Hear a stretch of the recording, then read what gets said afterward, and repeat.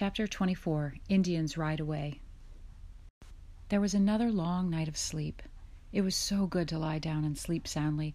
Everything was safe and quiet. Only the owls called hoo, hoo in the woods along the creek, while the great moon sailed slowly over the curve of the sky above the endless prairie. In the morning the sun shone warmly. Down by the creek the frogs were croaking. "Rum, rum," they cried at the edge of the pool. Knee deep, better go around." Ever since Ma had told them what the frogs were saying, Mary and Laura could hear their words plainly. The door was open to let in the warm spring air. After breakfast, Pa went out whistling merrily. He was going to hitch Pet and Patty to the plow again, but his whistling suddenly stopped. He stood on the doorstep looking toward the east, and he said, "Come here, Caroline, and you, Mary and Laura?" Laura ran out first, and she was surprised. The Indians were coming. They did not come on the creek road. They came riding up out of the creek bottoms far to the east. First came the tall Indian, who had gone riding by the house in the moonlight. Jack was growling, and Laura's heart beat fast. She was glad to be close to Pa, but she knew this was the good Indian, the Osage chief who had stopped the terrible war cries. His black pony came trotting willingly, sniffing the air that blew its mane and tail like a fluttering banner. The pony's nose and head were free. It wore no bridle. Not even one strap was on it anywhere. There was nothing to make it do anything it didn't want to do. Willingly it came trotting along the old Indian trail as if it liked to carry the Indian on its back. Jack growled savagely, trying to get loose from his chain. He remembered this Indian who had pointed a gun at him. Pa said, "Be still, Jack." Jack growled again, and for the first time in their lives ever, Pa struck him. "Lie down, be still," Pa said. Jack cowered down, and he was still. The pony was very near now, and Laura's heart beat faster and faster. She looked up at the Indian's beaded moccasin, and she looked up at the long fringed legging that clung to the pony's bare side. A bright colored blanket was wrapped around the Indian.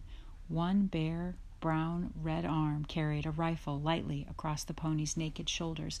Then Laura looked up at the Indian's fierce, still brown face. It was a proud, still face. No matter what happened, it would always be like that. Nothing would change. Only the eyes were alive in that face, and they gazed steadily, far away to the west.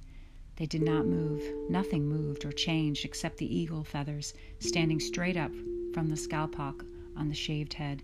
The long feathers swayed and dipped, waving and spinning in the wind as the tall Indian on the black pony passed into the distance.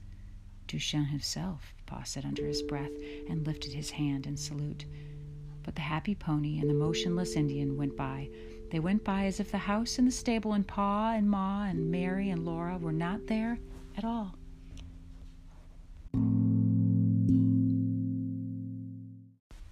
Pa and Ma and Mary and Laura slowly turned and looked at that Indian's proud, straight back. Then other ponies and other blankets and shaved heads and eagle feathers came between. One by one on the path, more and more warriors were riding behind Duchenne. Brown face after brown face went by. Ponies' manes and tails blew in the wind. Beads glittered, fringe flapped. Eagle feathers were waving on all the naked heads. Rifles lying on the ponies' shoulders bristled all along the line. Laura was excited about the ponies. There were black ponies and bay ponies, gray and brown and spotted ponies. Their little feet went trippity-trip, trippity-trip, petter-pat, trippity-trip, trippity, pitter-pat, all along the Indian trail. Their nostrils widened at Jack, and their bodies shielded away from him, but they came on bravely, looking with their bright eyes at Laura. "Oh, the pretty ponies! See the pretty ponies!" she cried, clapping her hands. "Look at the spotted one." She thought she would never be tired of watching these ponies go by, but after a while she began to look at the women and the children on their backs. The women and children came riding behind the Indian men. Little naked brown Indians, no bigger than Mary and Laura, were riding the pretty ponies. The ponies did not have to wear bridles or saddles, and the little Indians did not have to wear clothes. All their skin was out in the fresh air and the sunshine. Their straight black hair blew in the wind, and their black eyes sparkled with joy. They sat on their ponies stiff and still, like grown-up Indians. Laura looked and looked at the Indian children, and they looked at her. She had a naughty wish to be a little Indian girl. Of course, she did not really mean it. She only wanted to be bare naked in the wind and the sunshine, riding one of those gay little ponies. The Indian children's mothers were riding ponies too. Leather fringe dangled about their legs, and their blankets were wrapped around their bodies, but the only thing on their heads was their black, smooth hair. Their faces were brown and placid.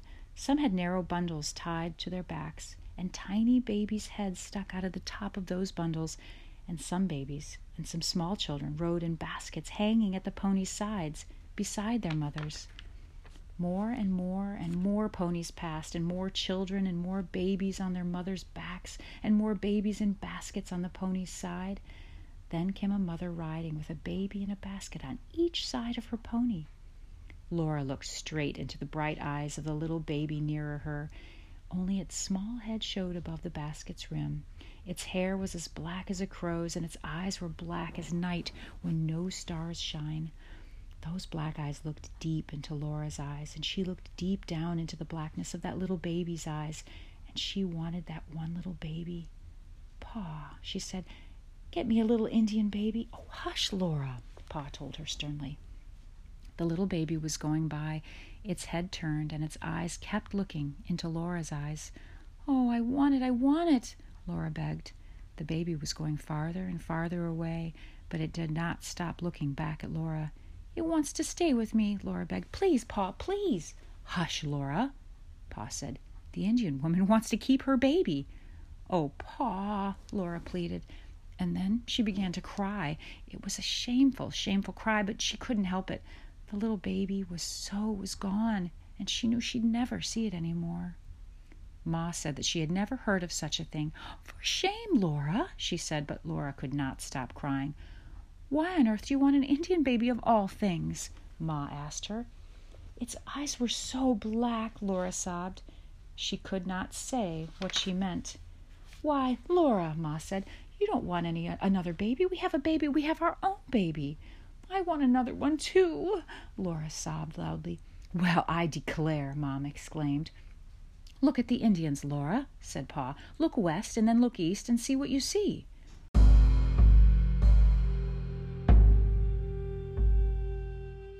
Laura could hardly see at first. Her eyes were full of tears, and the sobs kept jerking out of her throat. But she obeyed Pa as best she could, and in a moment she was still. As far as she could see to the west, and as far as she could see to the east, there were Indians. There was no end to that long, long line. "That's an awful lot of Indians," Pa said. More and more and more Indians came riding by.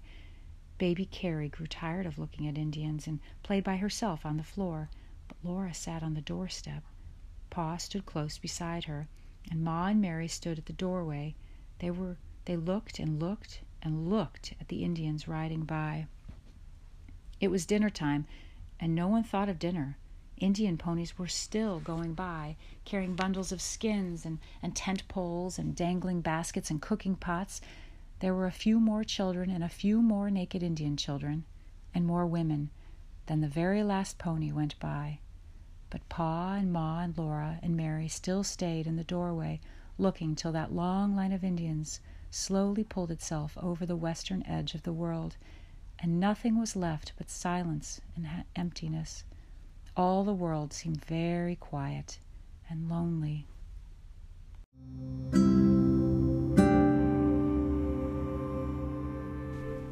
Ma said she didn't feel like doing anything. She was so let down. Pa told her not to do anything but rest. "You must eat something, Charles," Ma said. "No," said Pa, I don't feel hungry." He went soberly to hitch up Pet and Patty, and he began again to break the tough sod with the plow. Laura could not eat anything either. She sat a long time on the doorstep, looking into the empty west where the Indians had gone. She seemed still to see waving feathers and black eyes and to hear the sound of ponies' feet.